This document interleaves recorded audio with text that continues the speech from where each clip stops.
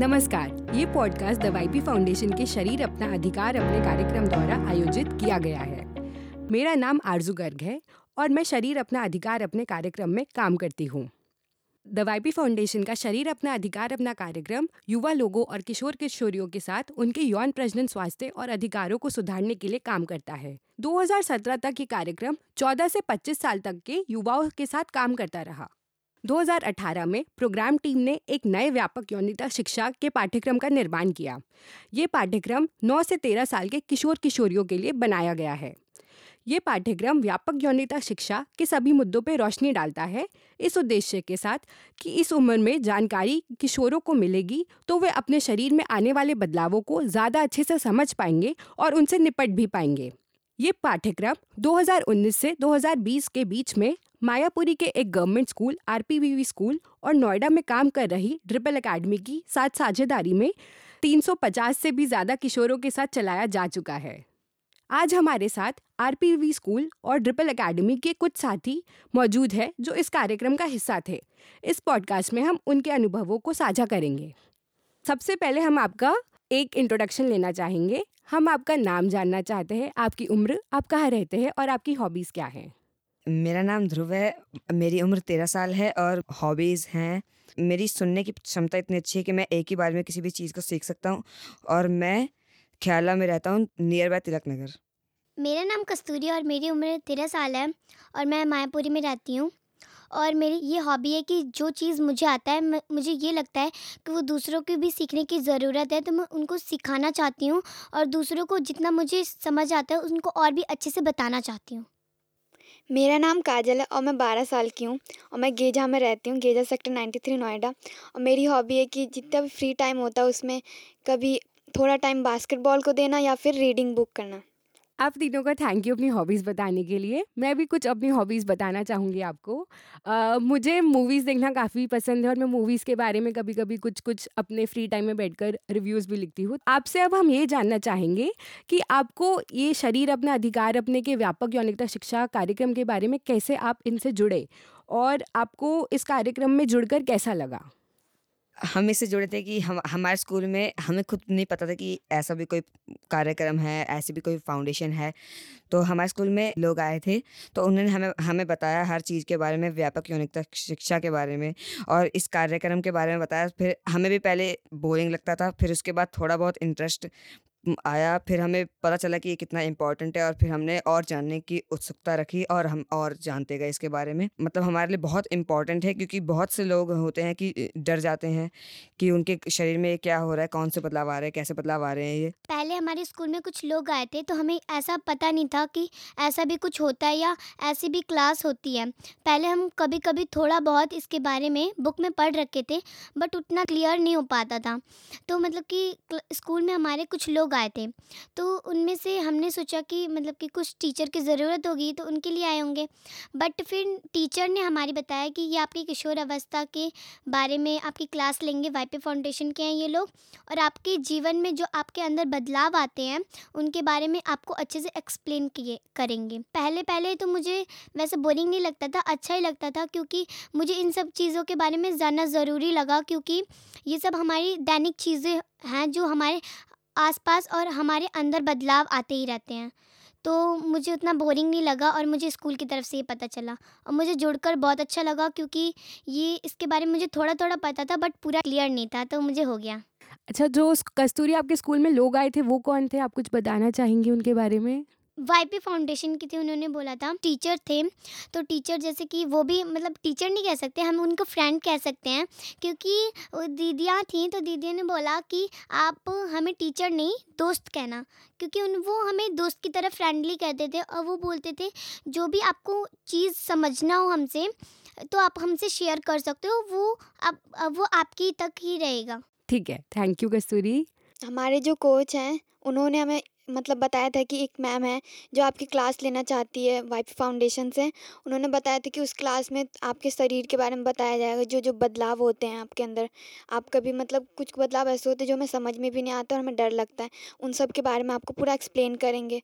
तो वो क्लास हमारे मतलब हमारे पेरेंट्स से सहमति ली गई थी कि वो क्लास आपके बच्चे ले सकते कि नहीं, तो उसके बाद ही बच्चों को ले रहे थे बच्चे। और आपके साथ ये क्लासेस कैसे होती थी? मतलब क्लासेस ऑनलाइन होती थी, हमारे फेस टू फेस नहीं हो पाता था कुछ। मतलब ऑनलाइन में भी बहुत सारे बच्चे जुड़ते थे क्लास के लिए। ऑनलाइन जुड़ने में आपको कभी दिक्कत हुई थी?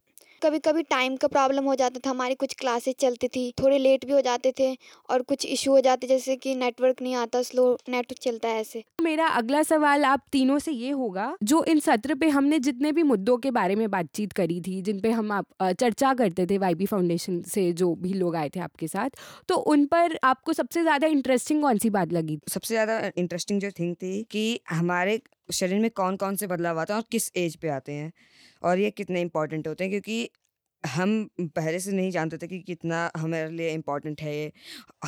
हमें क्या हो रहा है, मुझे कुछ पता ही नहीं था उसके बारे में कि क्या हो रहा है। तो मैंने अपने मम्मी पापा से भी पूछा था, तो मम्मी पापा को भी डर गए कि क्या हो रहा है, कि तो फिर वो सोच रहे कि डॉक्टर के पास लेके चलते हैं। तो फिर मैं भी उसके बाद कुछ ही दिनों बाद डॉक्टर के पास जाने से पहले ही वाईपी फाउंडेशन से लोग आए, उन्होंने हमें बताया, मुझे भी बहुत इंटरेस्टिंग लगा। यहाँ पे एक्टिविटीज भी कराई गई थी, उसमें मेरे को बहुत इंटरेस्टिंग लगा था। इन्होंने बताया गया था कोई भी अलग नहीं होता, सभी एक समान ही होते हैं। कस्तूरी, आप कुछ जोड़ना चाहेंगी इसमें? वाईपी फाउंडेशन की दीदी आई, दीदिया ने बोला कि आप मुझसे शेयर कर सकते हो। तो मैंने उनको क्लास में तो नहीं बोला, बट ना मैंने आगे जाके दीदी को बताया था। तो दीदी ने बोला कि इससे डरने की ज़रूरत नहीं है, ये सब में ही होता है। किसी में लेट होता है, किसी में किशोर अवस्था लेट आती है, तो किसी में जल्दी आ जाती है। तो इससे आपको डरने की ज़रूरत नहीं है। ये तो प्रैक्टिकल बात है, मेरी काम नहीं बल्कि और लोगों को, अपनी सिस्टर को या अपने फ्रेंड को हम अच्छे से एक्सप्लेन कर सकते हैं, उसको बता सकते हैं। और जैसे मैं डरी, तो मैं चाहती हूँ कि वो लोग ना डरें। तो मुझे ये वाला मुद्दा अच्छा लगा। और तीसरा डब्बा जो थर्ड जेंडर का होता है, वो उनको तो सब भूल ही जाते हैं।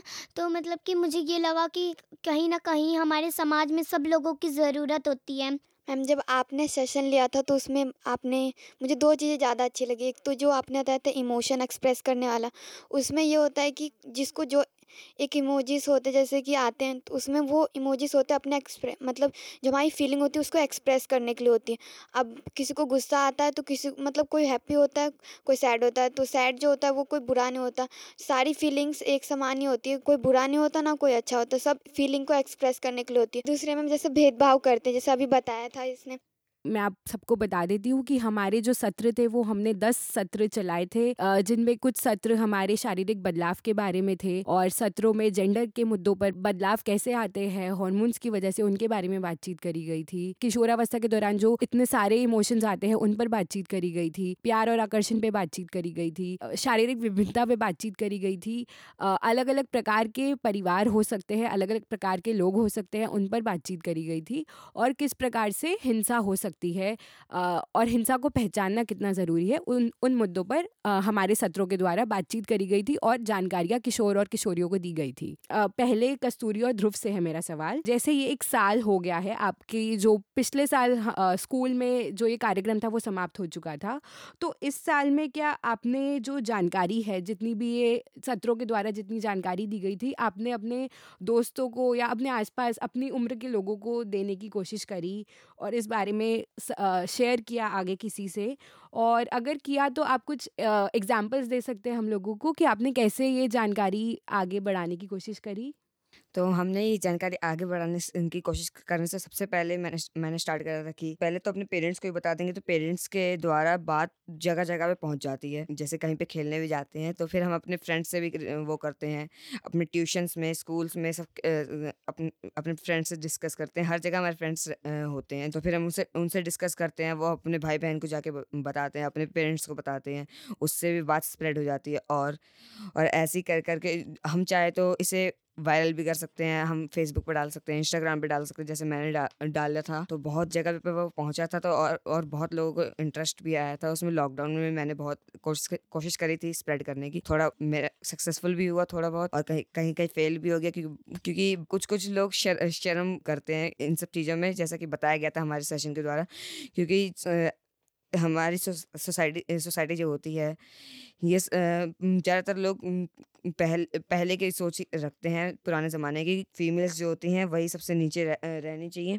तो फिर ये सब जितने भी डिस्कशंस हो रहे थे सबको मैंने ख़त्म करने की कोशिश करी थी, कुछ हद तक तो हो ही गया था। पर आप ध्रुव हमें ये बता सकते हैं आपने इंस्टाग्राम या अपने सोशल मीडिया पे किस प्रकार से इंफॉर्मेशन डाल के इसको स्प्रेड करने की कोशिश करी थी?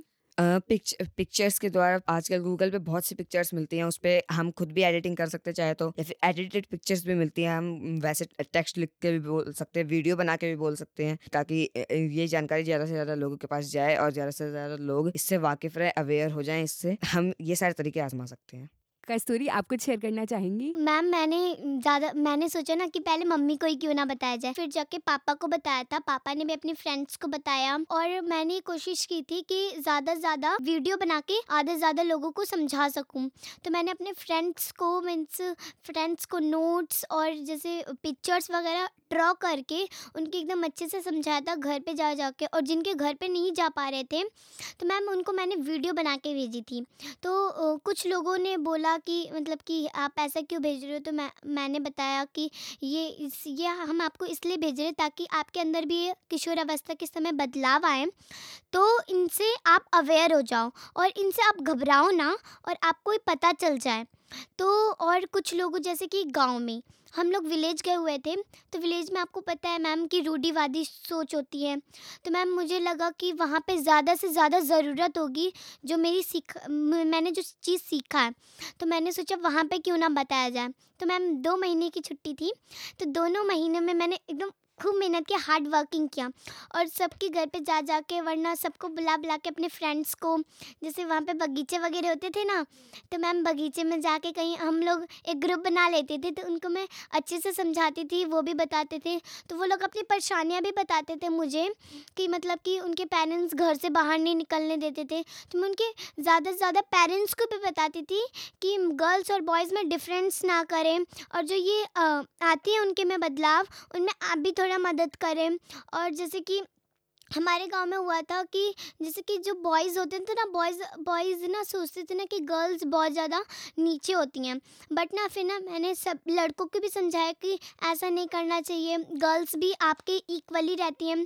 तो मुझे लगा कि गांव में ज़्यादा अच्छे से मतलब ये मेरी बात समझ सकते हैं, तो मैंने गांव में बताया और ज़्यादा से ज़्यादा अपने दादा दादी जी को बताया। तो पहले तो शुरुआत में मैंने उनको कम से कम 1 हफ्ते तो बताया होगा। मतलब आप ये बोल रहे हो कि आपने अपनी फैमिली में और अपने फ्रेंड्स को समझाने की कोशिश करी। तो जब आपने अपनी उम्र के बच्चों से इस बारे में बातचीत करी तो उनके क्या कोई रिएक्शंस आते थे? हाँ, आते थे, मतलब कि कुछ शर्म के नाते मतलब पूरे शेयर नहीं करते थे। तो फिर मैंने उनको ये कहा कि मैं ये चीज़ किसी को भी नहीं बताऊँगी, ये सिर्फ़ हम दोनों की सीमित रहेगा, हम दोनों के पास ही रहेगा। और ध्रुव, मुझे आपसे ये भी एक सवाल पूछना था, जब आपने इंस्टाग्राम और अपने सोशल मीडिया पे भेजना शुरू किया तो आपको किस टाइप के रिएक्शंस आते थे? ज़्यादातर तो मजाक उड़ाते थे लोग, फ्रेंड्स के बहुत सारे रिएक्शंस आए, फ्रेंड्स ज़्यादा मजाकिया होते तो फिर वही मेरे को रिएक्ट कर रहे थे ज़्यादातर। अब ये सवाल मैं काजल से भी पूछना चाहूँगी कि आप क्योंकि आप वर्चुअल मीडियम से जुड़े हुए थे, आप ऑनलाइन क्लासेस सेशंस ले पा रहे थे, और हम आपके साथ ड्रिबल एकेडमी आकर ये सेशन नहीं ले पाए क्योंकि लॉकडाउन हो गया था और कोविड आ गया था। तो जब आप सेशंस में आती थी तब कभी ऐसा हुआ है कि आपके आसपास आपके बहन भाई या फिर दोस्त जो है वो भी सेशन में जुड़ने की कोशिश कर रहे हों, या उनको इनसे जुड़े हुए सत्रों में आपसे आपको जो जानकारी मिल रही है उसमें दिलचस्पी आ रही हो? मैम मतलब मैंने भी ये सेशन सबसे पहले जो भी मतलब सेशन में सीखा था वो अपने पेरेंट्स को बताया था, और जब भी एक बार सेशन हो रहा था तो मेरी फ्रेंड मेरे बगल में बैठी थी, तो मैंने बोला था कि ये सेशन सिर्फ हमारा है, आपके पेरेंट्स से अनुमति नहीं मिली तो तुम अभी नहीं ले सकती। तो जब हमारा सेशन ख़त्म हो गया था पूरा, उसने मुझसे बोला कि क्या क्या हुआ सेशन में मुझे बताओगी, तो मैंने उससे बताया था जब हमारा पहला ही सेशन चल रहा था हमारे शरीर में जो बदलाव होते, वो मुझसे कम एज की थी, तो मैंने उसको ये सब बताया, तो वो थोड़ी शर्मा गई। तो उसने बोला था कि ये मतलब मैम ये सब बताया बता रही हूँ तुम्हें। मुझे लगा कि पढ़ाई से रिलेटेड कुछ होगा, फिर मैंने बोला कि नहीं, ये हमारे शरीर के बदलावों के बारे में जो हमारे शरीर के अंदर होते हैं, अब वो किसी भी एज में हो सकते हैं। मैंने भी अपने बैचेस को बताया, तो उसमें से ज़्यादातर बच्चे क्लास लेते थे, तो उन सबको पता था। तो उन्होंने भी मतलब उन लोगों ने भी अपने पेरेंट्स को बताया था, तो पेरेंट्स को बताया था, तो उन्होंने भी मतलब अपने आसपास के एरिया में से ये सब बातें स्प्रेड की। कुछ जो पेरेंट्स थे उन्होंने मना भी किया था, ऐसे बातें मत करो, लेकिन बाद में धीरे धीरे उनको समझ आने लगा था कि ये सब मतलब बच्चों को जानना ज़रूरी है, ताकि वो अपने बदलावों या फिर अपने अधिकार ये सब जान पाए। कभी कभी होता है कि पेरेंट्स मना कर देते हैं कि आप ऐसी क्यों जानकारी ले रहे हैं, या फिर कभी कभी टीचर्स मना कर देती हैं कि ये शायद गलत जानकारी है जो मिल रही है, अभी नहीं मिलनी चाहिए, बड़े हो जाओगे तो शायद जान जाओगे। आप उनके लिए क्या सुझाव देना चाहेंगे, या आप क्या चाहेंगे कि वो लोग कैसे इन जानकारी को आप तक पहुंचाने में और मदद कर सकते हैं? मैम, हमें अपनी पेरेंट्स की मदद लेनी चाहिए, क्योंकि जैसे बताया कि पेरेंट्स हमारी बात जल्दी मान जाते हैं और समझ भी जाते हैं जो हम बोलना चाहते हैं। लेकिन जो हमारे शरीर के अंदर जो बदलाव होते हैं, तो सब लोग कहते हैं कि जब तुम बड़े हो जाओगे तुम्हें खुद समझ आ जाएगा कि क्या हो रहा है। लेकिन अगर हमें वो होने से पहले अगर कोई बता दे, जैसे हमारे पेरेंट्स उस स्टेज से गुजर चुके, तो अगर वो हमें वो उनके बारे में बता देंगे, हमें पता चल जाएगा कि हमारे साथ क्या हो रहा है, हम पहले डरेंगे नहीं, हमें समझ आ जाएगा। लेकिन सब कहते हैं कि जब तुम बड़े हो जाओगे तुम्हें खुद इन सब के बारे में समझ हो जाएगी, पता चल जाएगा। लेकिन हमें ये सब पहले से ही पता होना चाहिए, ताकि हम जब ये हमें मतलब हमारे शरीर में कोई सा भी बदलाव हो, हमें उनसे डरना नहीं चाहिए, हमें पता रहेगा कि हमारे शरीर में क्या हो रहा है। अब मेरा जो अगला सवाल आप तीनों से ये है कि इन सत्रों में या इन सत्रों की जानकारी लेते समय और इसके बाद भी आपको कभी, जब आप ये जानकारी दे रहे थे, पेरेंट्स को दी आपने, अपने फ्रेंड्स को दी, तो कभी आपको किसी शर्मिंदगी का सामना करना पड़ा या शर्मिंदा होना पड़ा? स्टार्टिंग में अपनी हिचक से भी हो सकते हैं शर्मिंदा, या फिर किसी भी प्रकार की शर्मिंदगी का आपको अगर सामना करना पड़ा हो तो? पहले तो मतलब ये जब सेशन होता था तो जो टीचर्स थे जब समझाते थे तो टीचर्स सवाल भी पूछते थे कि मतलब कि आप में ये बदलाव आते हैं, या जो समझाते थे उनके बारे में पूछते थे हमसे। तो जब पूछते थे तो कोई भी बच्चा ज्यादातर जवाब नहीं देते थे, उनको शर्म आती थी, सोचते थे कि बच्चे और क्या बोलेंगे। तो फिर उनमें से फिर मैंने सोचा किसी न किसी को तो बोलना ही है, इससे अच्छा मैं बोल दूं। मैंने बोलना शुरू किया तो फिर सबको थोड़ा सा कॉन्फिडेंस आया, तो उन लोगों ने भी बोलना शुरू किया। बट फिर जब वो पीरियड्स खत्म हो जाता था तो फिर और बच्चे बोलते थे यार तू कस्तूरी कैसे बोल लेती है, तो शर्म नहीं आती। मतलब कि जब लंच वगैरह होता था वो हमको टोंट मारते थे, कि मेरे साथ एक लड़का था उसको भी टोंट मारते थे मेरे साथ कि तुम सबको शर्म नहीं आती ऐसे बात करते हुए, या मैम जो भी पूछते तुम लोग खुल के बता देते हो। तो मैंने बोला कि ये तो प्रैक्टिकली है और साइंस ही है, तो हमें बताने में क्या शर्म है, और ये तो सबके साथ ही होता है। तो उस समय मुझे शर्मिंदगी हुई। और जैसे कि जब मैंने गांव में बताना शुरू किया तो उन्होंने कुछ गर्ल्स को मैंने बताया, तो गर्ल्स ने बोला कि जैसे महावारी के बारे में मैंने बताया उनको कि महावारी कैसे होती है, और मतलब कि उसके रूढ़िवादी सोच होता है कि जब महावारी होती है तो आपको मतलब कि किचन में काम नहीं करना चाहिए, वरना उनको पूजा नहीं करना चाहिए। तो वो लोग जब मैं उनको समझा रही थी तो ऐसा वो लोग बोल रहे थे कि तुम मतलब कि ऐसा कैसे बोल सकती हो, अभी तक हमारे पेरेंट्स ने ऐसी बात नहीं बताई और तुम बता रही हो, मतलब कि हमारे पेरेंट्स ने जब नहीं बताया तो ये बात गलती हो सकती है। काजल, आप कुछ बताना चाहेंगे अपना एक्सपीरियंस इस चीज में? ये क्लास जब हमारी हो रही थी ऑनलाइन, तो जब पहला सेशन हुआ था तो कुछ बच्चे सोच रहे थे कि मैम हमें कौन सी क्लास ले रही है, हमें नहीं लेनी चाहिए। तो कुछ बच्चे मतलब जैसे क्लास खत्म होने वाली होती है, जैसे 20 मिनट ऐसे 30 मिनट बचे थे, तो वो लोग मीटिंग लीव करते, कहते थे कि हमें नहीं लेनी है क्लास, मुझे मतलब बहुत शर्म आ रही है, अच्छा नहीं लग रहा क्लास में। तो बाद में क्लास खत्म होने के बाद मुझे कहते थे कि मैं नहीं लूंगी अब से क्लास, मुझे अच्छी नहीं लग रही, मैम हमें मतलब अजीब अजीब सी बातें बता रही हैं। तो फिर थोड़े मतलब सर ने बोला कि थोड़े दिनों मतलब हम लेते रहे, फिर हमें मतलब ये सब चीजें नॉर्मल लगने लगी कि ये सब हमें पता होना चाहिए, क्योंकि ये सब भी हमारे शरीर का हिस्सा है, हमें इन सब के बारे में पता होना चाहिए। तो मतलब मुझे पहले अपने फ्रेंड्स को बताने में थोड़ी सी हिचक होती थी कि अच्छा नहीं लगता था, लेकिन धीरे धीरे करके मतलब ये हमारे हैबिट में आ गई कि हम ये बोल सकते हैं, और ये नॉर्मल मतलब सबको बताना चाहिए उनके बारे में कि हमारे शरीर में कौन कौन से बदलाव होता है। इसमें हमें मतलब ऐसे शर्मिंदा नहीं होना चाहिए, क्योंकि ये भी हमारे शरीर का हिस्सा है, तो हम सबको ये बता सकते हैं खुल के। आगे बढ़ते हुए मेरा अगला प्रश्न आप सबसे ये होगा कि इन सत्रों में आपकी अपनी जिंदगी में कोई प्रभाव डाला है, किसी भी तरह का कोई इम्पैक्ट डाला है इन सत्रों के द्वारा? इन सत्रों के द्वारा हमारे ज़िंदगी में, आपसी ज़िंदगी में और पर्सनल लाइफ में बहुत प्रभाव डाला गया है, क्योंकि हम लोग बहुत अवेयर हैं इस चीज़ से और हम किसी भी चीज़ से अब डरते नहीं हैं, और बहुत से भेदभावों से हम बच के रहते ज़्यादातर। और अगर जैसे हमारे साथ भी कोई अगर भेदभाव करे तो फिर हम अब उसे सीधा समझा सकते हैं, सीधा जवाब दे सकते हैं। काजल, आप कुछ इसमें ऐड कर सकती हैं? मेरी लाइफ पे बहुत ज़्यादा प्रभाव पड़ा है। मैंने भी ये सब बातें दूसरे को शेयर की थी। मेरे अंदर जितना भी मतलब बदलाव हुआ था किशोर अवस्था के दौरान, तो मैं घबरा गई थी। लेकिन जब हमने दूसरे को बताया तो उनके मतलब जब हो नहीं रहा था उनको बदलाव, उनके जब होना स्टार्ट हुए थे तो वो लोग हमारे जितना घबराए नहीं थे। क्योंकि उनको उसके बारे में हमने पहले से बता दिया था कि मतलब ऐसा ऐसा होता है, उसमें घबराना नहीं चाहिए। अगर वो सब भी हमें पहले पता होता तो हम भी उतना डरते नहीं उस टाइम। हमारे लिए सेशन बहुत जरूरी था ताकि हम मतलब अपने जो सोसाइटी है उन सबको ये बता पाए कि ये लोग मतलब हमारे शरीर में जितने भी बदलाव होते हैं ये सारे जरूरी है। आप तीनों से मेरा आखिरी सवाल ये होगा, इस कार्यक्रम से जितनी भी सीख मिली है या फिर जो भी आपको सत्रों में जो भी जानकारी मिली है, उनको आप अपनी जिंदगी में कैसे आगे बढ़ाना चाहेंगे? आगे हम बहुत जगह इन चीज़ों को देख सकते हैं, क्योंकि हम उसी एज से गुजर रहे, तो हम इन सब चीज़ों का बहुत लाभ उठा सकते हैं। आगे पढ़ने की हमारी एज आती है तब तक बहुत अभी टाइम उससे पहले होता है जब हम गुजर रहे होते हैं उस एज से। तो मेरे ख्याल से या तो इसका जो चैप्टर है वो हमारे पीछे कर देना चाहिए, या फिर हमें खुद सबको पहले ही बताना पड़ेगा ताकि वो इस एज में आके कोई भी गलत कदम ना उठाएं।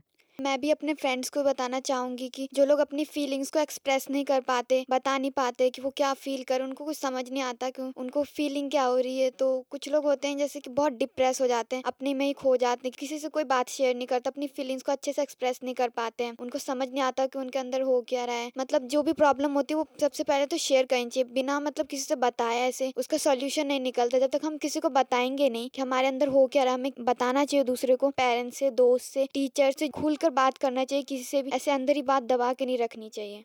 अगर आपको कुछ आखिरी शब्द किसी को कुछ बोलने हैं, ये फ्लोर आपके लिए ओपन है। किसी को ध्रुव, कस्तूरी या काजल, आप तीनों को कुछ भी अंतिम में कुछ जोड़ना है या कुछ बोलना है तो आप बोल सकते हैं। जब ये सत्र हो रहा था तो उसमें ज़्यादा से ज़्यादा ये बात की गई कि सब लोगों को कैसे जोड़ सकते हैं, तो उसमें बहुत सारे मैंने एग्जाम्पल इकट्ठा किए हैं। इंद्रधनुष में 7 रंग मिलके एक अच्छा सा ब्यूटीफुल एक चीज़ बनाते हैं, वैसे ही समाज में बहुत सारे लोगों की ज़रूरत होती है और वो लोग मिलके एक अच्छा सा ब्यूटीफुल समाज बनाते हैं। दीदी ने एक एक्टिविटी करवाई थी धागे वाली। एक वाइट कलर का धागा था जिसमें अनेक प्रकार के धागे थे। तो दीदी ने ये भी बताया था कि अगर उसमें से कोई एक धागा निकाल दिया जाए तो वो अच्छा नहीं लगता, क्योंकि सब धागे मिलके ही अच्छे लगते हैं। तो उसी तरह समाज में किसी एक जने को, चाहे वो थर्ड जेंडर चाहे गर्ल्स हो, उन सब में से किसी भी एक जने को अगर निकाल दिया जाता है वो समाज अधूरा रह जाता है। तो इसलिए हर चीज की जरूरत होती है और हर समाज की जरूरत होती है हमें। जैसे एक मटका होता है,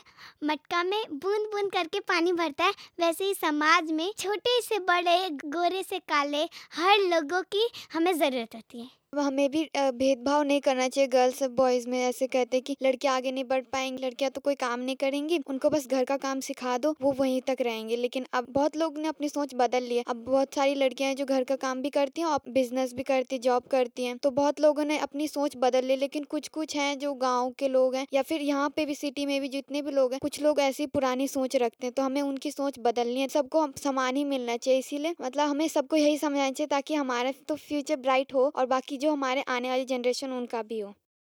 ध्रुव, कस्तूरी और काजल, आप तीनों का इस पॉडकास्ट में शामिल होने के लिए बहुत बहुत शुक्रिया, बहुत बहुत धन्यवाद। हम आपको ऑल द बेस्ट आपके फ्यूचर के लिए विश करते हैं और आशा करेंगे कि हम आपसे मिलते रहे और आपसे जुड़े रहे। तो सभी हमारी ऑडियंस के लिए भी हमारी पॉडकास्ट हम शरीर अपना अधिकार अपने कार्यक्रम से हम यही समाप्त करते हैं और आशा करते हैं कि इस पॉडकास्ट में आपको हमारे जो कार्यक्रम रहा है, किस प्रकार से चलाया गया है स्कूल में और ट्रिपल एकेडमी फाउंडेशन के साथ, उस बारे में आपको थोड़ी जानकारी मिली।